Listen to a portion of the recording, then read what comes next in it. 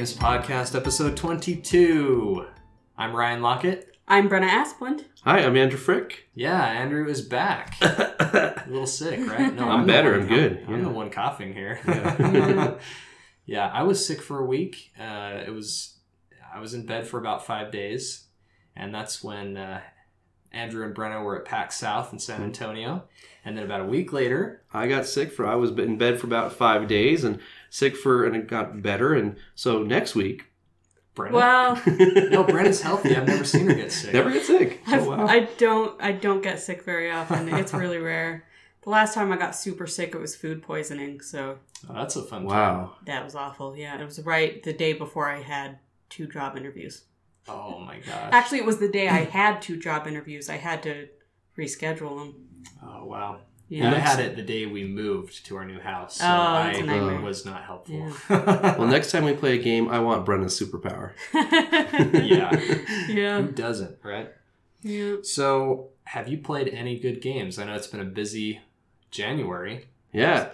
Well, okay, so I have played a few games, and my hiatus there gave me a chance to play a couple more games. Most recently, 2 games stand out that I played. I was able to pick up the new edition of Mansions of Madness, Mansions of Madness 2nd Edition Yeah. from Fantasy Flight Game. So I've been playing that a lot, and then I also played a game called Ponzi Scheme recently. So, which order do you want to hear these in? It doesn't really matter. So, let me ask you about Mansions of Madness. So, Yeah. I have played Arkham Horror, Okay. so Mansions of Madness it's related, it's inspired by, it's the same theme. Yeah, same okay, setting. so it's set in the same setting. In fact, the first edition of Mansions of Madness had a lot of the same characters and maybe a lot of the same artwork, type of items and things like that. But Arkham is on a large scale where you're in a town, you're overlooking like an eagle-eye view of an entire city and your different locations you're traveling to. Mansions of Madness has modular boards where like the board has like kind of in like faded lines to separate the 2 sides of the hallway, or the bedroom has different areas within the bedroom. So it's a more modular, it's a smaller. setting. It's a setting. It's like a mansion. Like a mansion. Like there's different floors, and there's the foyers, and there's dining rooms and kitchens and all that type of thing. So, first edition of Mansions of Madness had you playing 2 to 4 players against 1 keeper player who basically had a whole separate book, and he would know what the mission was, and then he would answer like 5 or 6 questions, which are like, where did the crazy man bury his wife's body? And where did he hide the journal of the information? So based on each answer in this matrix, it would determine how you set up the game differently, and which rooms would get set up, and what doors would be locked or shut, where are the keys to get those items. So everything would be different. So within each scenario would be very varied, and there'd be variety, but it was still a beast to set up. And if you made a mistake in how you set it up, it'd be impossible to get through a doorway. And so there were some problems there. And having all versus 1, you didn't know what the objective was until certain things got revealed. So you might be playing 2 or 3 hours in and still not know what your objective is. And then suddenly it's like a gotcha, and then you weren't prepared and in the right situation to solve what was coming up. know what's coming up, and then you lose. So there were some things there that were problems. Now the new edition has changed this a lot. So they now have an app. It's a free app. And when you start it, it has music and sound effects, and then the thing says pick your characters, and everyone gets to play a character this time around. And then the app reveals the thing as it goes on, as you explore. So the app is taking the place. And And as you a can't play it narrator, without the app. You can't play it without it, Okay. the new version. That's interesting. That's becoming more and more common Yeah. these days. And so I had a chance. I played this twice solo, and I don't ever play games solo. I always want to play with other people, but being sick, I was like, well, I want to learn it. I want to try it and see it. And I did 2 scenarios, and they were both very different, and I lost both of them. But I can still see a lot of good variety and replayability. You can move, and you can do explore different, like there's a bookshelf, and it tells you to put a token on the bookshelf, or it's like there's a strange picture of like a seascape landscape that kind of makes you feel like tinged with horror, and you can use an action to explore that. Or you can interact with the butler, and you can spend multiple actions. Every time you talk to him, the dialogue develops further, and maybe he'll give you a gun after like the 5th action of interaction with him. Oh, wow. Some things have skill checks, and so you have to roll dice, and if you get enough checks, you tell the app, I got 3 checks. And maybe it's not enough. Maybe I needed 5 checks. And so have to use another action. Or maybe if I get 2 successes, I get 1 result. But if I get more, I get a different result. Fun. So yeah, it's a very...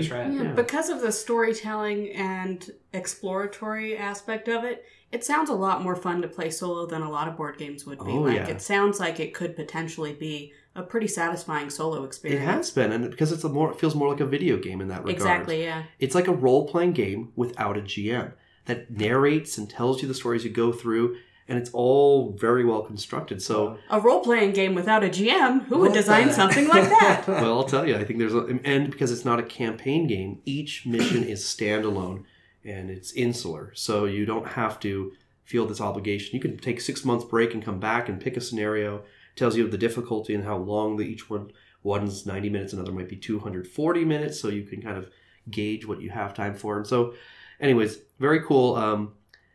It did come inside the box, something I really appreciated, a conversion kit. So if you had all the stuff from the first edition, all the monsters, tiles, and heroes, it had new cards. So you can use all that content from all those expansions. So as it's building the rooms, each time you play that same scenario, if you have all those other expansions and stuff, you can click that you own that content.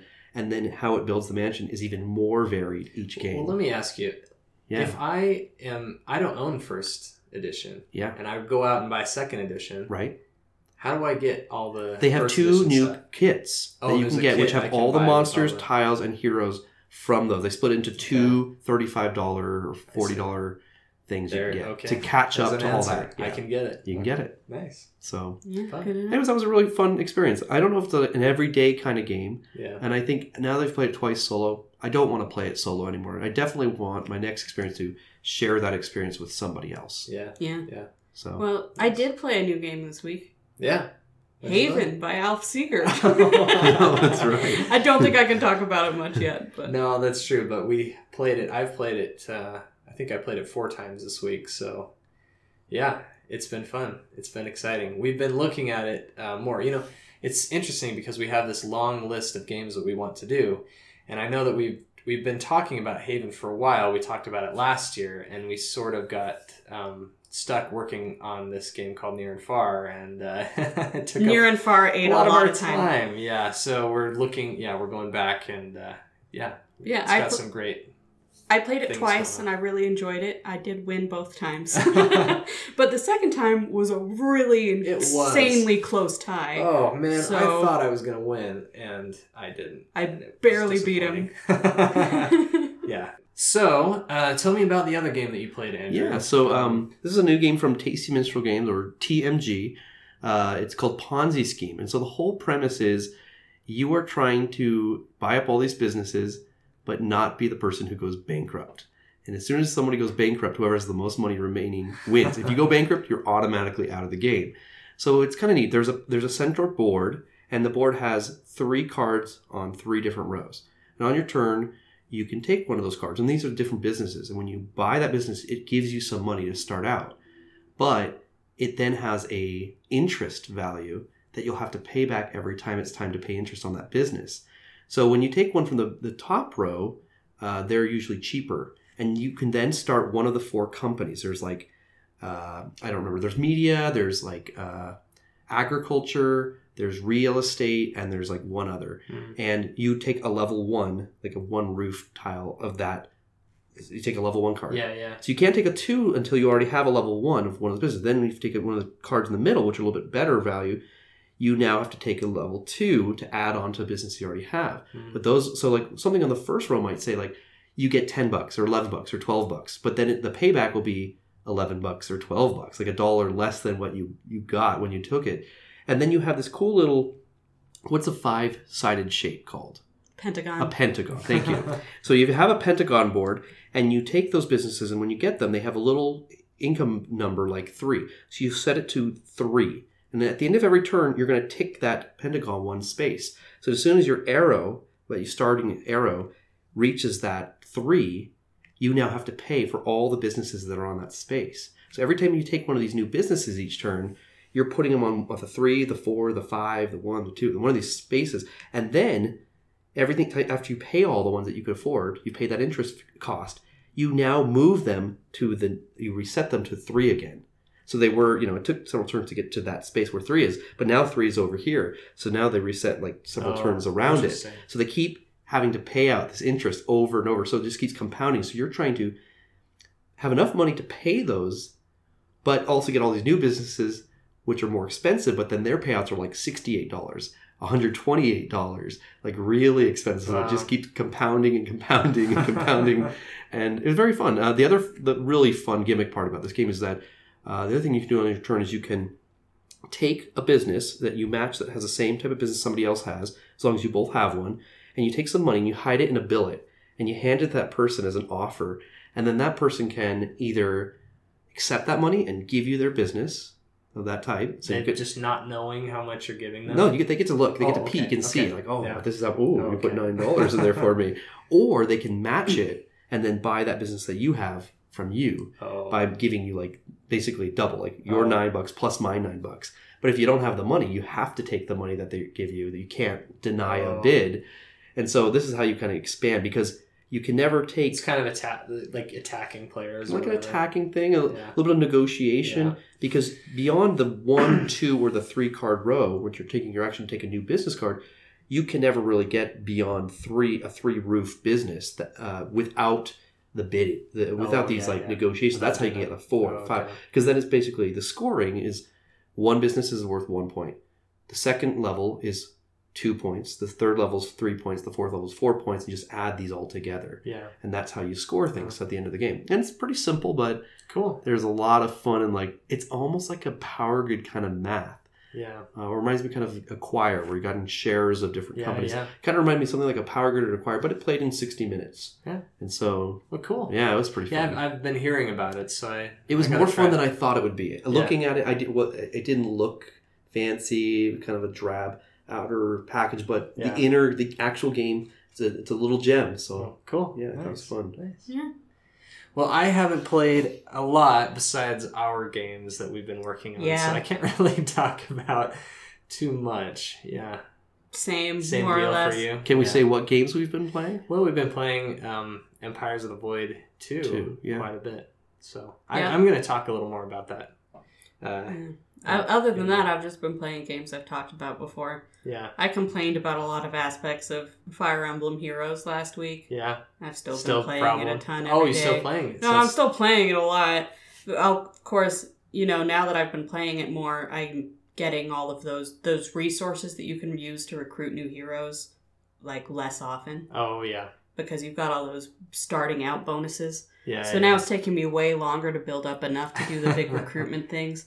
And what it is if you do 5 recruitments at once, you get a big discount. So you want to save up to 20 orbs, which is what they are, before you do the recruitment, because then you'll get the 5. You can get 5 for 20.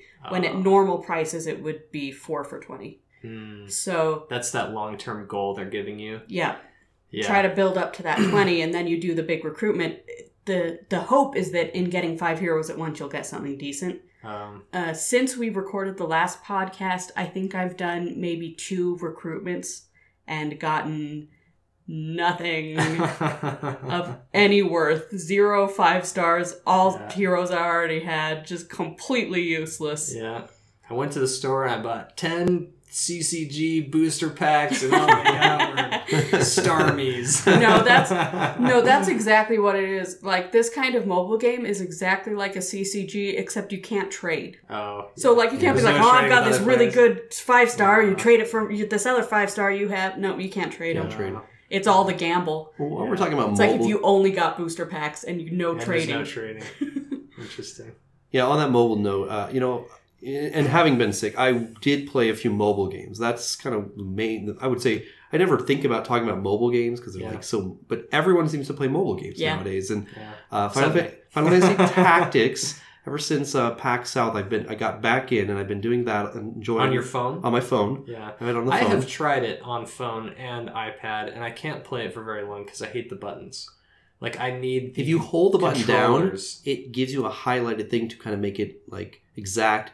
Until you're ready to let go. And so I've gotten adjusted to it. For me, it's just the extra work that to play. It like takes than like a PSP or something. Yeah, it takes at least 30% like longer just to do the same thing you could do on a PSP. So. Right. But I've done that in Final Fantasy XVS. I've been playing a lot. Secret of Mana was on sale like a couple of weeks ago, so I got a little bit back into the the nostalgia there. And well, speaking of that, lately I've been playing the Legend of Zelda: A Link to the Past. Oh, fun! While I run on a treadmill, so whoa, that's challenging. Almost, I'm over halfway through it, but it's been fun to go through. I play through the whole game about maybe every 5 years. I play through it. I think I have like 7 full playthroughs on that one. Oh, that one, yeah. Probably more than any other game I've played through that guy. I don't know why. It's just so playable and fun. And like the gameplay. I heard a rumor today that apparently it's a possibility that Nintendo will include a GameCube Virtual Console on the Switch. Whoa. Which is really exciting to me. If they do end up doing that, the 3 games I would really want on the Virtual Console are Harvest Moon Magical Melody. Yeah. Super Mario Sunshine. Yeah. And Kirby Air Ride. I never played Kirby Air Ride. Kirby Air Ride is so much fun. Almost no Kirby games. Kirby Air Ride isn't like a standard Kirby game. It's more like a Mario Kart kind of a thing. It's a race. It's a competitive racing game. Okay. But it has this one mode that's one of the funnest things I've ever played in a racing game. Yeah. Which I can't remember what it's called, but it's this sort of cityscape where before the race, there's just this big city, like kind of an open world that everyone's just driving around, like flying around on these carts. And you can pick up boosters, like power-ups. So you're going around the city. You've got a time limit while you're in the city, trying to get as many power-ups as you can. And there's also like different obstacles and stuff. And then you start the actual race with whatever boosts you've picked up during that beginning part. So you might have like a major advantage in the race. Thing. Yeah. You're running around, getting the... Okay. And then you have the straight up race with the different advantages and disadvantages, like based on the stat changes you've gotten from these different things you picked up during the city mode.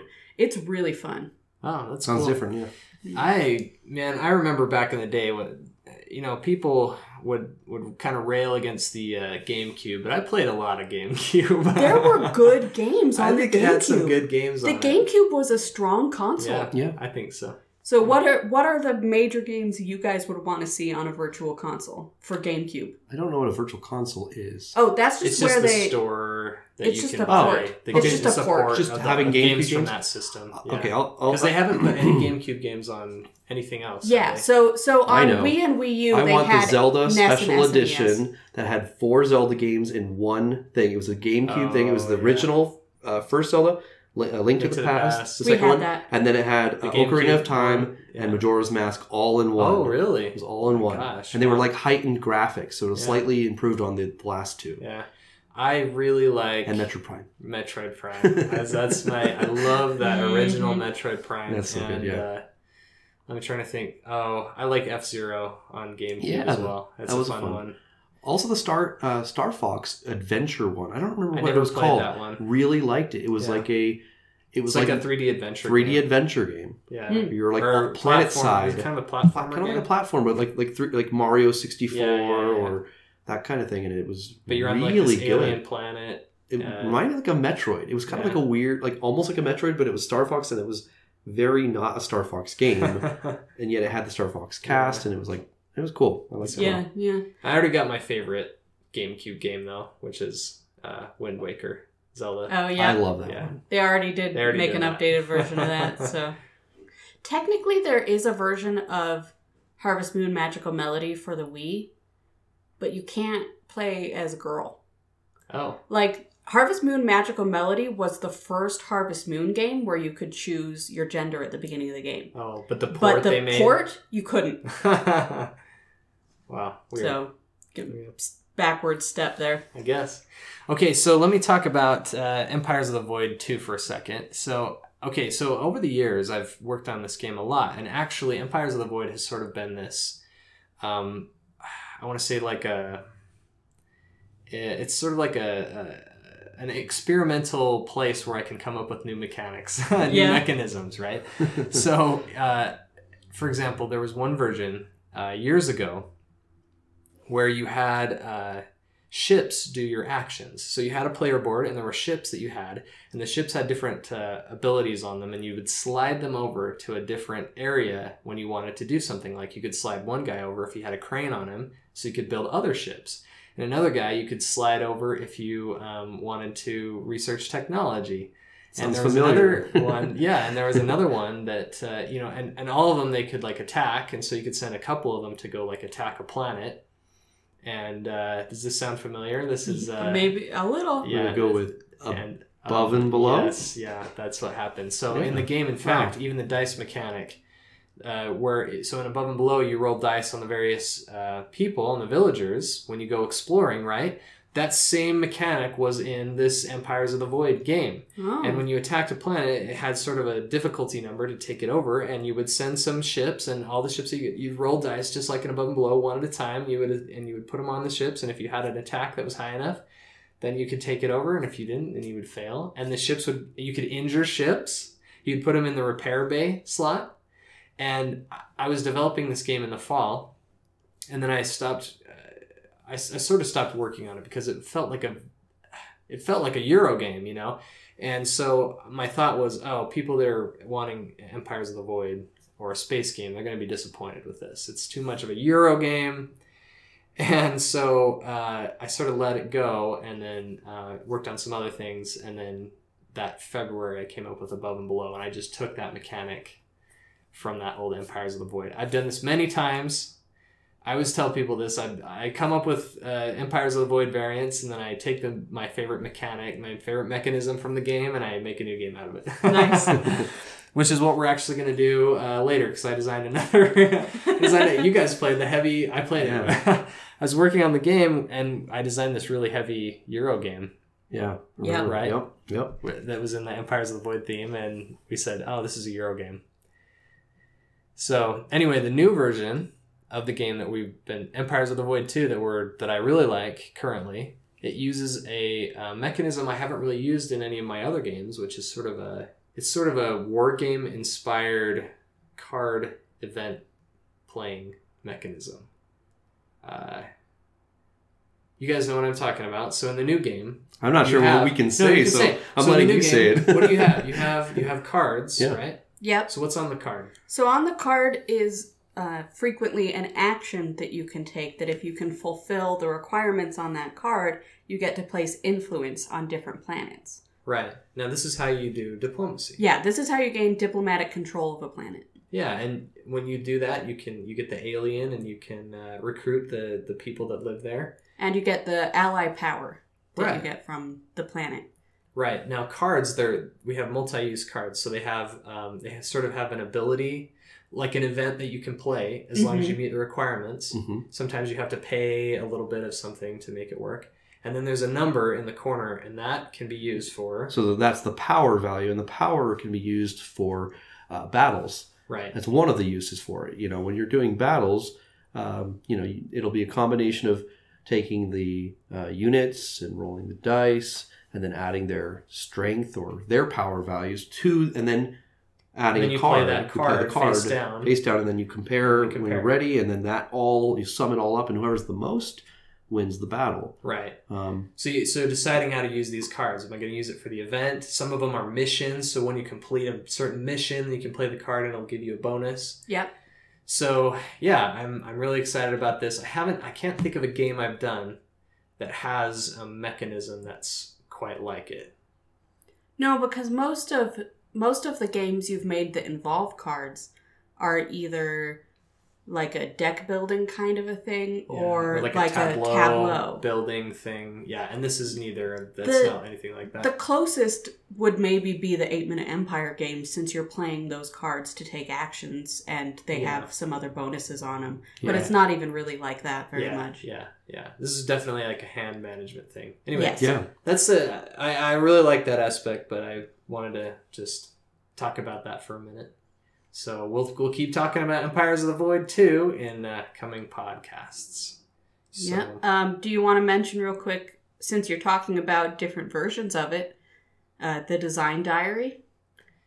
Yeah, so in the game, so in the Kickstarter, we're going to offer a little booklet that talks about sort of the design process of this game and past versions that I've worked on over the years. And we have tons of art, graphic design, and we'll talk about different versions and how the mechanisms worked. And you can see all this big process in this book full of art, and we'll have it available on the Kickstarter project. Sounds exciting. Awesome. I'm excited for myself to see that. So if you're interested in hearing about all that in much greater detail, definitely check out the Kickstarter once that launches. Yeah. So I have a question, just to finish this off. What is your favorite movie or TV show that is based on a game? It can be a board game. It can be a video game. It can be a phone, a mobile game. Yeah.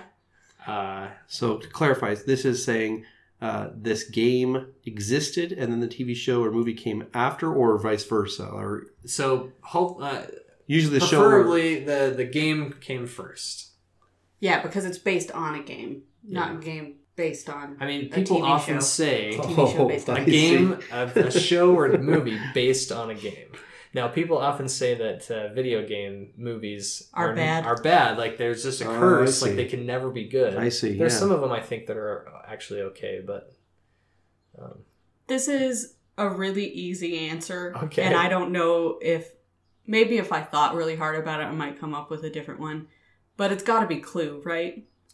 Clue is a genuinely good movie. Yeah. And based on a board game. That's an old favorite. I think that's definitely up there. I feel like that's the easy answer because that's the one everyone's going to agree on is a good movie. But that's a really good movie based on a game. Yeah, we watch it occasionally. It's funny. It's hilarious. And I'm a big Tim Curry fan. So yep.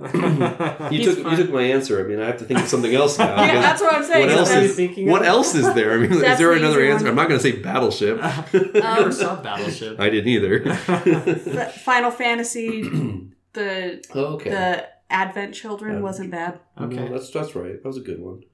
Better than Spirits Within. Definitely better than Spirits Within. I don't love either of them, but I don't hate either of them. Yeah, that's why I'm like. Okay. Advent Children is okay. Yeah. Okay, Ryan. What about you? So for me, you go ahead, Brandon. What are you going to say? I just remembered. This is not in English. Yeah. But there is a live-action adaptation of the Ace Attorney series. Oh, really? Like, there's a live-action movie based on Ace Attorney that's really funny. Like, it's a very funny adaptation. That's really good. So, that's my more interesting answer. Yeah. My favorite is the unmade Monopoly movie by Ridley Scott. No, just kidding. I think he was wasn't it Ridley Scott that was going to make this movie? This Monopoly movie. Wow. Yeah, and then the deal fell through. I think Battleship sort of tanked, and they kind of decided not to make any more board game movies. Yeah, definitely. Or the Settlers of Catan movie. Let's see that one. There was actually, I remember several years ago. Oh, is there? I know that being. No, I remember they were getting like a license stuff, like studios were pitching it around to sell it. Oh yeah, trying to do that. The thing about movies with licenses is people will trade licenses to make movies around like it's nothing. Like people will just snap all those up. That doesn't mean anything's ever going to get made. Sure. Yeah. I remember when the Rifts universe, the RPG, was optioned by some big movie producer, I forget, and we were all excited. Oh, we're gonna get a Rifts movie. Still hasn't happened. Yeah. But could be cool. Yeah. Could be cool. Yeah, for sure. Well, I don't know if I don't know if I can say a favorite. Probably Clue, actually. Yeah, that's what I'm like. I feel like that's the obvious one. Yeah. I have two. Okay. And I was gonna say Clue, so I thought of two others. For first video game, I thought Tomb Raider. I'm going to botch the name here. Cradle of Life, I think it was, which was the second Tomb Raider movie with Angelina Jolie. She goes scuba diving into like this awesome like I don't know, it was like this ruins with all these like stone heads, and she goes like fights the sharks, and she finds like this wheel temple thing that opens up, and she goes through the tunnels underwater and finds like this, this like Atlantean technology, and then the place crumbles, and then later on she's in Africa where like she finds Pandora's box, and there's this like quicksand and these like giant like mist like shadow demon monkey things that like attack, and there was some really cool stuff in there. And they're facing off against the Illuminati, I think was like big villain in that one, and it was like world globe trotting and all these really cool locations, and I mean those ones had pretty good set pieces, really good production, and they made her, I think they spent a lot of time, maybe too much time, focusing on making her look like the iconic Lara Croft. Oh, yeah. I hear they're making a new Tomb Raider movie with a young actress, and she's going to be like the 16 to 18-year-old version, like the new video games. Like the new ones. Where she's younger and more vulnerable and like learning to become the Tomb Raider character of Lara Croft. The other one is not my favorite board game. In fact, I don't like this board game at all. But is Jumanji.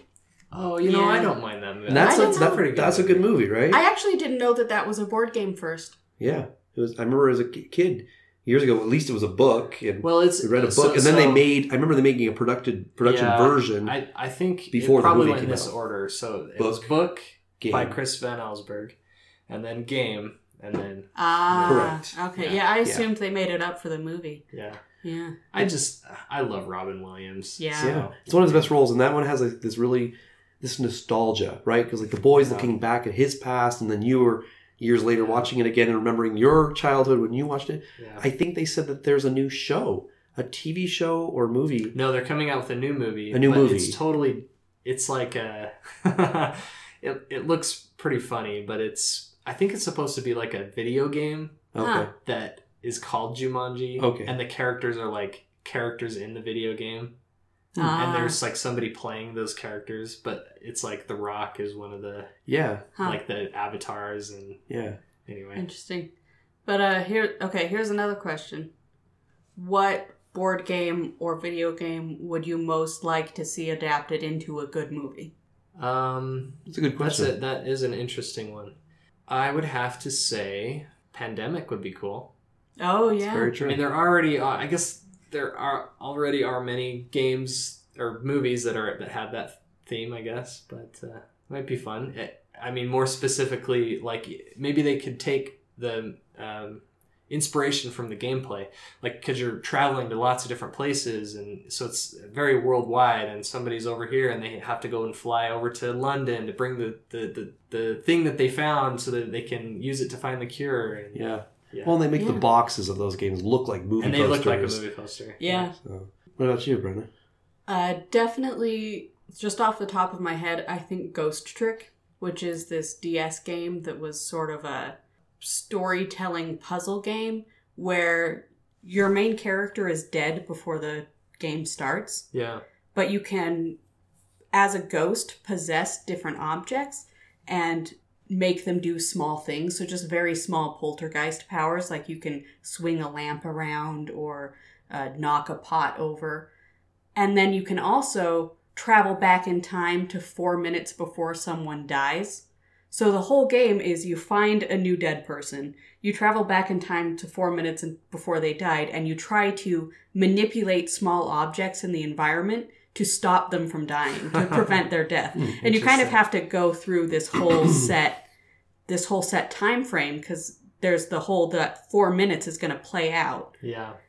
You have to go through that maybe multiple times in sort of a Groundhog's Day loop until you finally manage to stop it. So that would be a really interesting game, especially because the story of it and the characters are really compelling. Yeah. So I think that could be a good movie. Okay, if it was done right. I'm sorry, I just thought of one more. You reminded me. Yes. Ghost Stories. Yeah, I was going to say, when she said that, I immediately thought Ghost Stories going to be like, that would be great. I know. I would love that. All the weird creatures and like the explain that. Explain what Ghost Stories is. So Ghost Stories is a co-op game. It's a cooperative game. Actually, the only time I went to the Essen Game Fair, that was the game.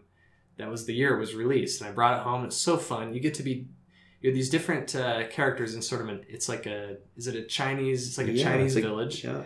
And you're channeling chi. Yeah. So it's like Ghostbusters in Asia. It's like Ghostbusters in like ancient China. Yeah. And so you're in this village, and there are these demons and ghosts and ghouls like sort of attacking the village. Tower defense coming in, and they're coming in different directions, and you have to like try to stop them, fight different ghosts, and it's such a great Save game. the village, protect it with your every character and hero they have their own has different powers. Oh, it's such a great game. Yeah. It sounds like a movie based on that game should be directed by Guillermo del Toro. Oh, right? that would be amazing. That would be awesome because really the creatures, the cards, they're kind of disturbing and weird looking. Yeah, exactly. It'd be perfect. Perfect he for could Del design Toro. Yeah. the creatures. Oh yeah. That's a good one. That's a very good one. Yeah. So I would do Lovecraft is a goldmine, and no one has made a good Lovecraft movie. So anything Arkham Horror or Mansion of the Madness, Eldritch Horror, Elder Sign, any of those. Set it in a museum, set it in a mansion, set it in a city, set it in a world globetrotting setting. I'd love to see that. That uncovering the information and decoding this ancient tablet and finding this octopi idol and these strange cults in the wild of the jungles, and then the ships, and the ship captain of the ship is it's found on the coast and everyone's dead except for a couple people, survivors, who tell of this horrific tale on the seas of the things they saw. I just would love that kind of I watched that Moby Dick movie and the Heart of the Sea, or what was it called? Mm-hmm. And it was so good. Just to see something with that more, not a cult, instead of a but whale, you want a demon monster. Yeah. I would love it. Yeah. That sounds cool. And also Power Grid. That would be a really good movie. Gripping. It'd be gripping. It would just be thrilling. Yeah. Well, thank you for joining us, everybody. You can visit our website, redravengames.com. You can follow us on Twitter at redravengames.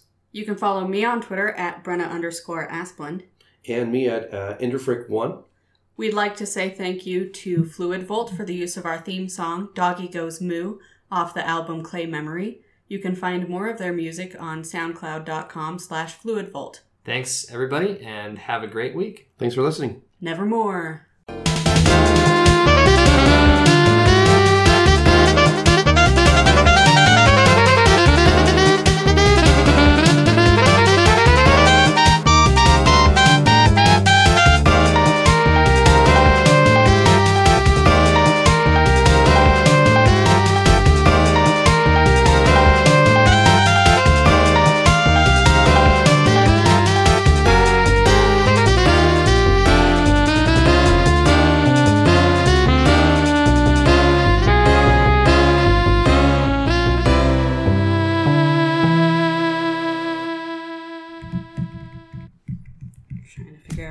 Throw it, Andrew.